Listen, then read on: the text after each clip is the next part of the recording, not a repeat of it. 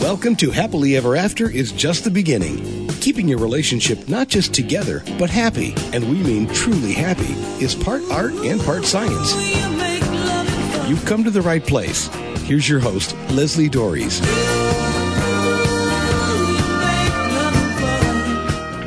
You know, you and your partner just miscommunicated, had a misunderstanding, or worse, you had an actual fight. And what happens next can and often does determine whether your relationship will flourish or die by what I refer to as the death of 1,000 cuts. All relationships follow a pattern of connection, disconnection, and repair. You probably know when you're in the first two, but do you know what your relationship pattern of repair is? If you don't, then you're in the right place. Dr. Daniel Weil, a clinical psychologist and an assistant clinical professor at the University of California at Berkeley, is here to talk about this important aspect of a healthy relationship. Dr. Weil, thank you so much for coming on the show and talking about what seems to be an ever-common problem of how we stay in connection with each other. I'm glad I'm here. So you wrote a recent piece entitled The Two Gottman Ideas You Should Be Talking About. And for those of you who might not know who John Gottman is, who is he and why are his ideas about marriage and relationships important? He, along with Robert Levinson, put together the best research on couple therapy anyone's ever done, where he and Robert took couples just after they were married or just before they were married, got a lot of data on them, how they deal with the conflict. They brought them to a special office where they would ask them to talk about some important issue, and they would rate them in certain ways. And they ended up with a set of factors that are associated with a long-lasting relationship and associated with getting divorced early. So they've got the prime information, and it's just well known by everybody in the field. And out of that, he developed then a therapeutic approach. Right, and this is the research that basically has said that he could tell within a pretty short period of time whether or not couples were going to last or to split up, right? That is it exactly. Okay. So what were some of the things that came out of this? Well, what came out of it was that there are what he calls the four horsemen, which means if you did these things too much in a relation, in the interaction, that was a bad sign for later. Criticism, defensiveness, stonewalling, and contempt, and particularly contempt. And everyone who talks about John Gottman and his method think as the four horsemen right up there is one of the main ideas to keep in mind, since that's what's happening in interaction that is correlated with trouble later on. Right. So, yeah, I mean, and it's one of these things where people, I get into these discussions. I don't want to call them arguments because I try not to argue, but these discussions with people about whether or not it's possible to do something like divorce-proof your marriage. And 100% no, but I do think that there are things that people can be doing, and John Gottman is a leader in our field. Yes. And so so I was talking a little bit about in the beginning about this concept of connection, disconnection, and repair. And so the four horsemen that John Gottman talks about are ways in which obviously couples disconnect from each other. Yes. And one of the things that, I'm always, I shouldn't say I'm always surprised. I'm actually never surprised anymore. I've been doing this work for far too long. but I'm always amazed by how couples who claim to love each other actually speak to each other. And it's like they're nicer to the grocery clerk than they are to each other. Yeah. Can you define a little bit more what the four horsemen are? Yeah, if you put them together, it's what people do when they fight. Okay. That's pretty much what he was trying to do. He was trying to get some systematic measurement of what it's like to be in a fight. And he came up with these four concepts. I mean, maybe you could come up with a fifth, sixth, and seventh also. Mm-hmm. And then he had people, some raters, rate the couples on these four. And you're right. That's the problem. That's the fight. And then the question is, well, what do you do with that? Mm-hmm. And what makes contempt the most dangerous of them? Well, I don't know if there's any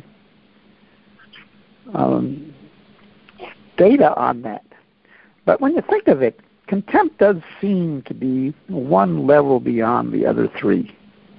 Okay. There it is. I mean, and it's almost like if you really have contempt towards your partner, that's very hard to work back from. Right, and one of the things that I frequently tell people, and they all think I'm crazy, is that, disagreeing with our partner is going to happen all the time because no two people are going to agree on everything. But I believe that fighting is a choice, and people look at me and go, what do you mean? It's like, well, we're talking about contempt, and that's an escalation. That's something, like you said, that is really hard to walk back from. And the way I define contempt is like a character assassination. You're telling somebody that they're lazy or they're stupid or, these things that you really can't, part of the reason why I'm not a big fan of fighting is because you can't unhear whatever it is your partner says. Yeah, what you're saying is right. It's you're pointing out where criticism, which is saying you're lazy and those things, shifts into contempt. You say it with more of a sneer and rolling of eyes and something that takes it to the next level. Uh-huh. Now, it's true that that is the problem. And so the first line of dealing with this that Gottman and Levinson found out is there is a way to repair. Okay. So there's couples that are fighting, and all of a sudden one tells a joke and they get out of it. Okay. It's repairing in the moment. And so he says you can deal with these four if you have good repair efforts that succeed. He says contempt is a little bit harder, but sometimes that can be brought around also. Okay. So can you define a little bit more clearly this concept of repair, what it is and why couples should be talking about it? Well, it's something that just changes the mood. Like if you're in an adversarial mood, all you can do is attack or defend. Okay. You're seeing the other your partner as your enemy. Mm-hmm. And the idea would be to get in another mood when your partner admits something and you feel immediately like it acknowledging something back. And there's a warmth that develops. And so anybody then who can figure a way of changing from the adversarial to this better kind of interaction and tone and mood between them, that's repair. And repair can be something like an example he gives in one of his books. John gives in one of his books is just a dumb shrug. Like, he's no longer fighting, and he's kind of half admitting something non-verbally, and the other person accepts that. Or it could be a joke, or it could be, we're fighting each other, but I suddenly realized, well, you're the person I love. Mm-hmm. Or now that's an extreme, and people are unlikely to do that when they're really angry at the other person. But those are all examples of repair that occurs right there in the moment when the fight is happening. So just a personal example from my own life, because I said my husband and I don't fight very often. In the early days, it was mostly him because I was a fighter. I had to learn to stop doing this. But it happens over the silliest things. We were having an argument. Or there's been a misunderstanding, and I had to take a popcorn machine back to where I had rented it from, and I thought he was going in. I was struggling to get it in the car, and anyway, everything just went way off kilter, and he was telling me to take it out of the car, and I was no, and he was taking it out of the car, and I was no, and my kids were standing there in the garage with their eyes the size of saucers, and and I'm saying it's funny now, but we were not speaking to each other in a very nice tone, and then suddenly he took this Nerf football, and he threw it towards me, not at me, but he threw it towards me, and that kind of broke the tension. Yeah, and we were able example. to laugh, and we were able to see how silly the whole thing was, and we all went about our day. That's a great example. That does it. Changes the mood, changes the tone. It turns you back into from an enemy to an ally. Yeah, and so what? So here's the thing about and I can look at that, and like I said, in my particular case, my husband and I don't have those moments very often, which is a good thing. So we actually have a really full love bank, so to speak. And so when we have those little misunderstandings or miscommunications, it's like our bank account takes a hit, but not a big one. So how do if couples have a history of fighting more frequently or more harshly, I guess. I don't know if that's the right way to look at it. How can they be more receptive to repair efforts? Yeah, well, that's harder. The more intense, the more misunderstood, you're feeling for a long time without it being resolved, the more contempt you develop. The longer this has gone on, the harder it is to work back from it. But you always want to give it a try, and people can come back from very extreme things sometimes. But you're right, it's harder. Okay. And obviously sometimes this is hard to do in the moment because when emotions are high and people's feelings are hurt, it can be easy to miss. Using humor is one of those examples where it can actually cause more problems because then one person go, well, you're not taking this seriously, and I'm really upset about this, and you're just making jokes. Yeah. So, how do couples? Go ahead. You're hitting on the concept that's parallel to repair, and it is, repair. After you've fought and then there's a silent treatment, then you get back together again. And how do you have the conversation that repairs in that way? Gottman talks about recovering from a fight or regrettable incident. Great phrases for talking about it. I talk about recovery. I talk about recovery conversations, and which means that later when you calm down, you're no longer just thinking of angry things towards your partner, but you sort of begin to think of, maybe my partner makes at least a little bit of sense. And then if you go to your partner with that latter in mind and talk about that, in other words, you go to your partner with good news, where you make an acknowledgement, or you begin to listen. Your partner, and now with bitter partners over a long period of time, this may not work, but your partner can be moved by that. Suddenly have someone reaching out in a positive way, and would love it and respond to it. Now, the partner may not be ready, and so there's all kinds of variations on it. But the main point is, this is the second type of repair, and the one I kind of count on. I put more stock in. That's because when you're angry, you really get into something, and it's self-reinforcing, and it can take people days or minutes or seconds, minutes, hours, or days or weeks to get over it, and before you're able to have such a recovery conversation. And that's a really important thing. And I want to remind everybody that This Is Happily Ever After is just the beginning on webtalkradio.net.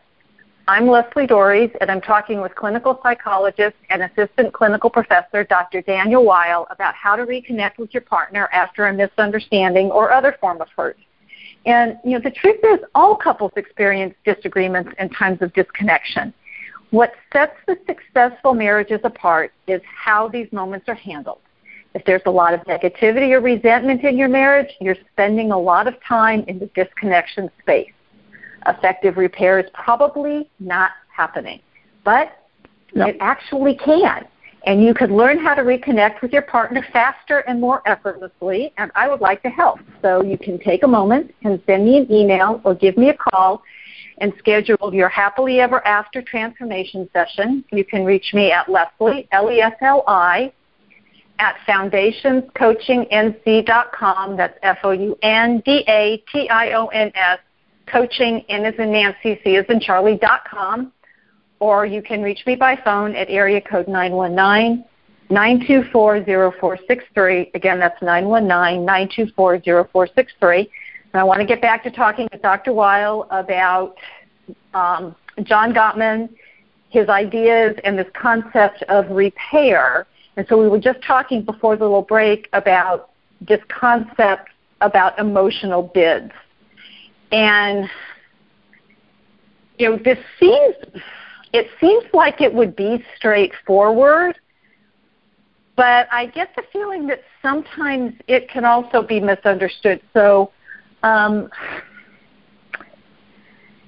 because you were just talking before the break about sometimes it taking as long as days. And so how is that kind of waiting different from the one horseman called stonewalling or withdrawing? How is what different from them? The waiting to make an emotional bid for several days after an argument. Well, the two you mentioned are two of the four horsemen, and the waiting to for a time when you can reach out to your partner is the solution. So it's one's the problem, first two are the problem, or half the problem, and the second is part of the attempted solution. Okay. So, but I guess here's the question. My partner and I have had a fight or a disagreement, and I reach out to my partner, I calm myself down. I reach out to my partner. Is it the way in which I reach out to my partner that's different? It's like, because it could be, maybe it takes me a while to calm down. And I reach out to my partner, and so how is that intermediate time not seen as withdrawal? Reaching out to your partner seen as withdrawal, are you saying? No, the time difference that it's like, because let me get right. There would have been a period of disengagement. Okay. Taking a time out. All right. Which John Gottman emphasizes is very, very important to do. In other words, if you're not in a place where a simple repair at the moment will do it, and it just keeps going, well, then you need to stop so that you get a chance to calm down. And then you would have the recovery conversation if you can do that. And it may be hard. It's hard to do. Right. So is the recovery conversation the emotional bid, or is the emotional bid something Oh, you're talking else? about emotional bid. All right. Yeah. Well, emotional bids. Yeah, I see where you're getting at. You can sort of consider making an emotional bid as a way of trying to have a recovery conversation. You're feeling better and you sort of reach out some. But the way that I mostly think of emotional bids is just how it sets the tone of things in a relationship moment to moment in ways that people don't even realize. In other words, at any given moment, a person could reach out to the other one just as they're having a conversation, or they've been silent all day, and they, hey, look at that boat, is the example that I mentioned that John Gottman uses. Right, something as simple as that. It could be, you changed my life when you walked into it, or I love. I mean, that's a more clear, direct, powerful one. But there's just in the fine grain of the moment. It would be, what would you like for dinner? What do you mean? Those kind of things. And then what's important, John points out, is whether in response to a reaching out like that of one partner, the other partner attacks, avoids, or confides. That's my language. He says, turns toward, away, or against. Okay. And all right, so if he moves towards, the other person responds in a positive way. If which is good things happen. It's and you exchange positive gestures. Hey, yeah, let's go for that walk. Okay. You can avoid by just hardly saying anything and just continue reading your paper, or just give a kind of one-sentence reply, a one-syllable reply. Or you can even criticize the person for doing it. You always have to do things every minute. You can't just sit down, kind of right. thing.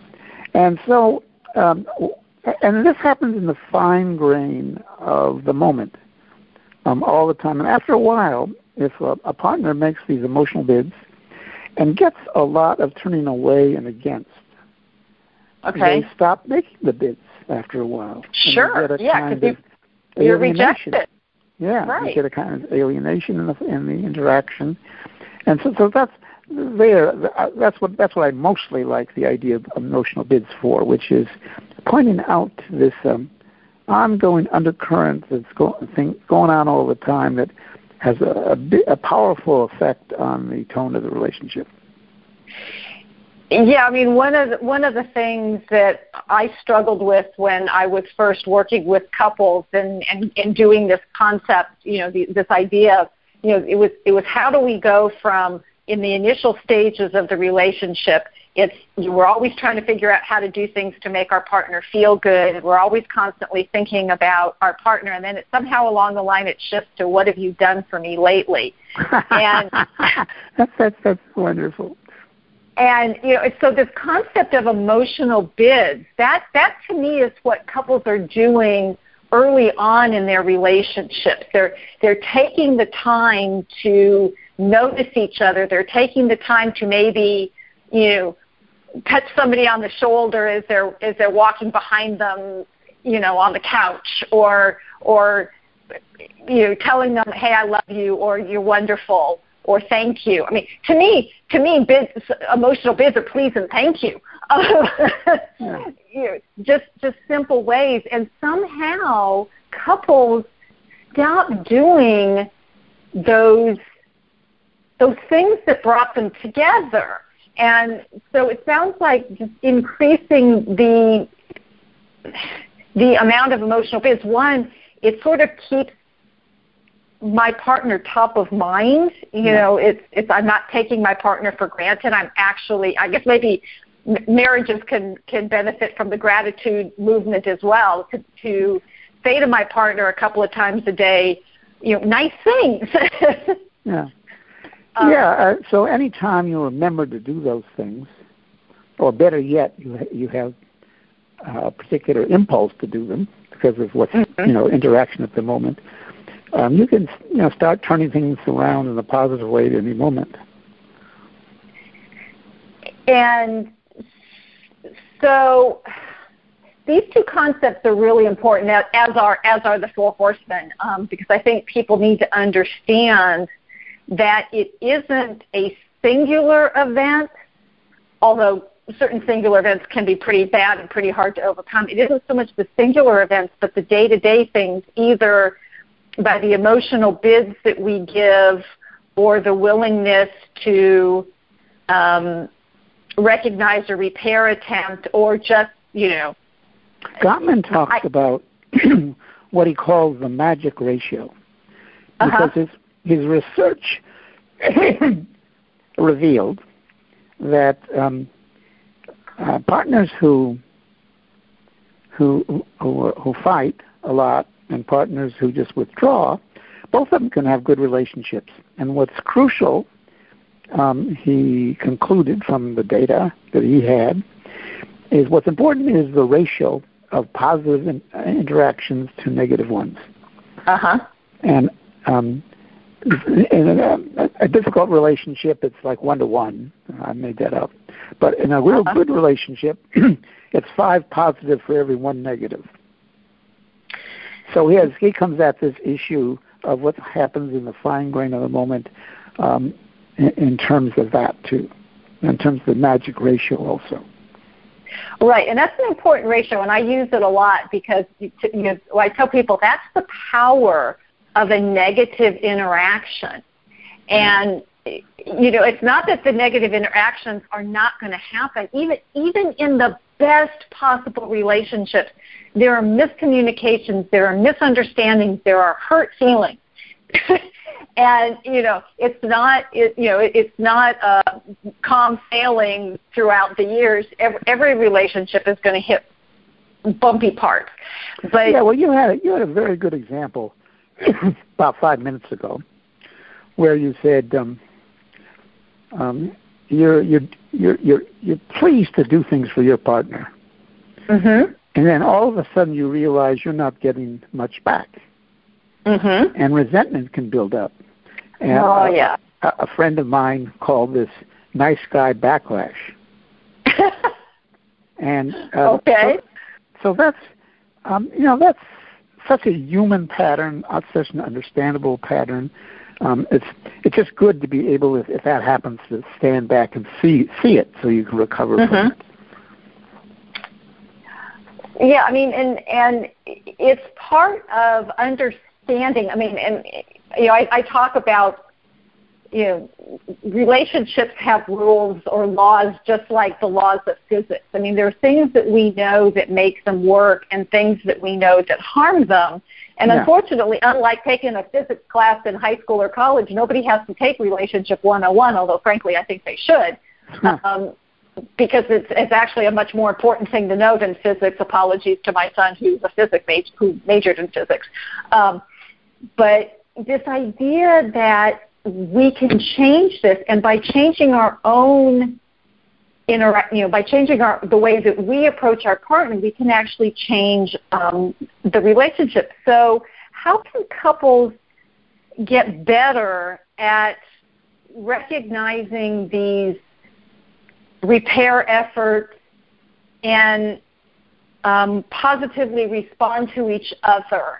Is there, I mean, because I know that Gottman's research was amazing, and the idea that he could say, I could predict within, I don't remember if it was 5 minutes or 15 minutes or however long he watched these couples interact together, that he could predict with a pretty incredible accuracy who was going to be in real trouble and who wasn't.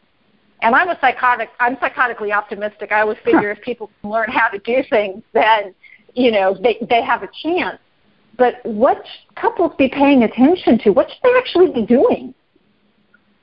Well, let's see. There was a research piece done by Finkel that has wide-ranging implications, where he asked couples he called them monthly. I'm making up some of the procedure. I don't remember exactly. And tell him about a fight. To every month to write down a fight they had, and then describe in another paragraph how a compassionate person, a neutral person who has the welfare of both in mind would have described the event. Interesting. And he found that helps. In other words, how it helped was it got people stepping back and remembering, well, this is a person I ultimately care for, and let me look and see what happened between the two of us from a way it doesn't blame either one. So there's a major point in that, which is just to be able to have such moments, particularly when you haven't had them for a while. Right. And there may be a certain amount of control you have about it. You could, once you know about the study or something like it, you could implement your own version of how to do that, how to recall that. But it's really striking how just having that added time to write a paragraph about that compared to a control group that didn't have that added part made a difference. Okay. Well, this has been an absolutely fascinating conversation, and you are so knowledgeable, and I thank you so much for sharing your knowledge with us. Can you tell people where they can read more about this and learn more about this so that so they don't feel like they're like at wit's ends or don't know how to get back on track? Yeah. Well, the Gottman book is certainly a great place to start, particularly the 7 principles that make marriages work. I may have it wrong, but I think 7 is the number of principles. It's 7. It's 7. Okay. That is a lovely book. Now, I've written some books myself, which you can get online, and I have a website that where you can get a hold of some things I've written. It's a website that has in mind information for therapists, but it's you can read it, if you're not professional also, and it's www.danwile.com. And that's WILE. E is an elephant, right? Yeah. Okay.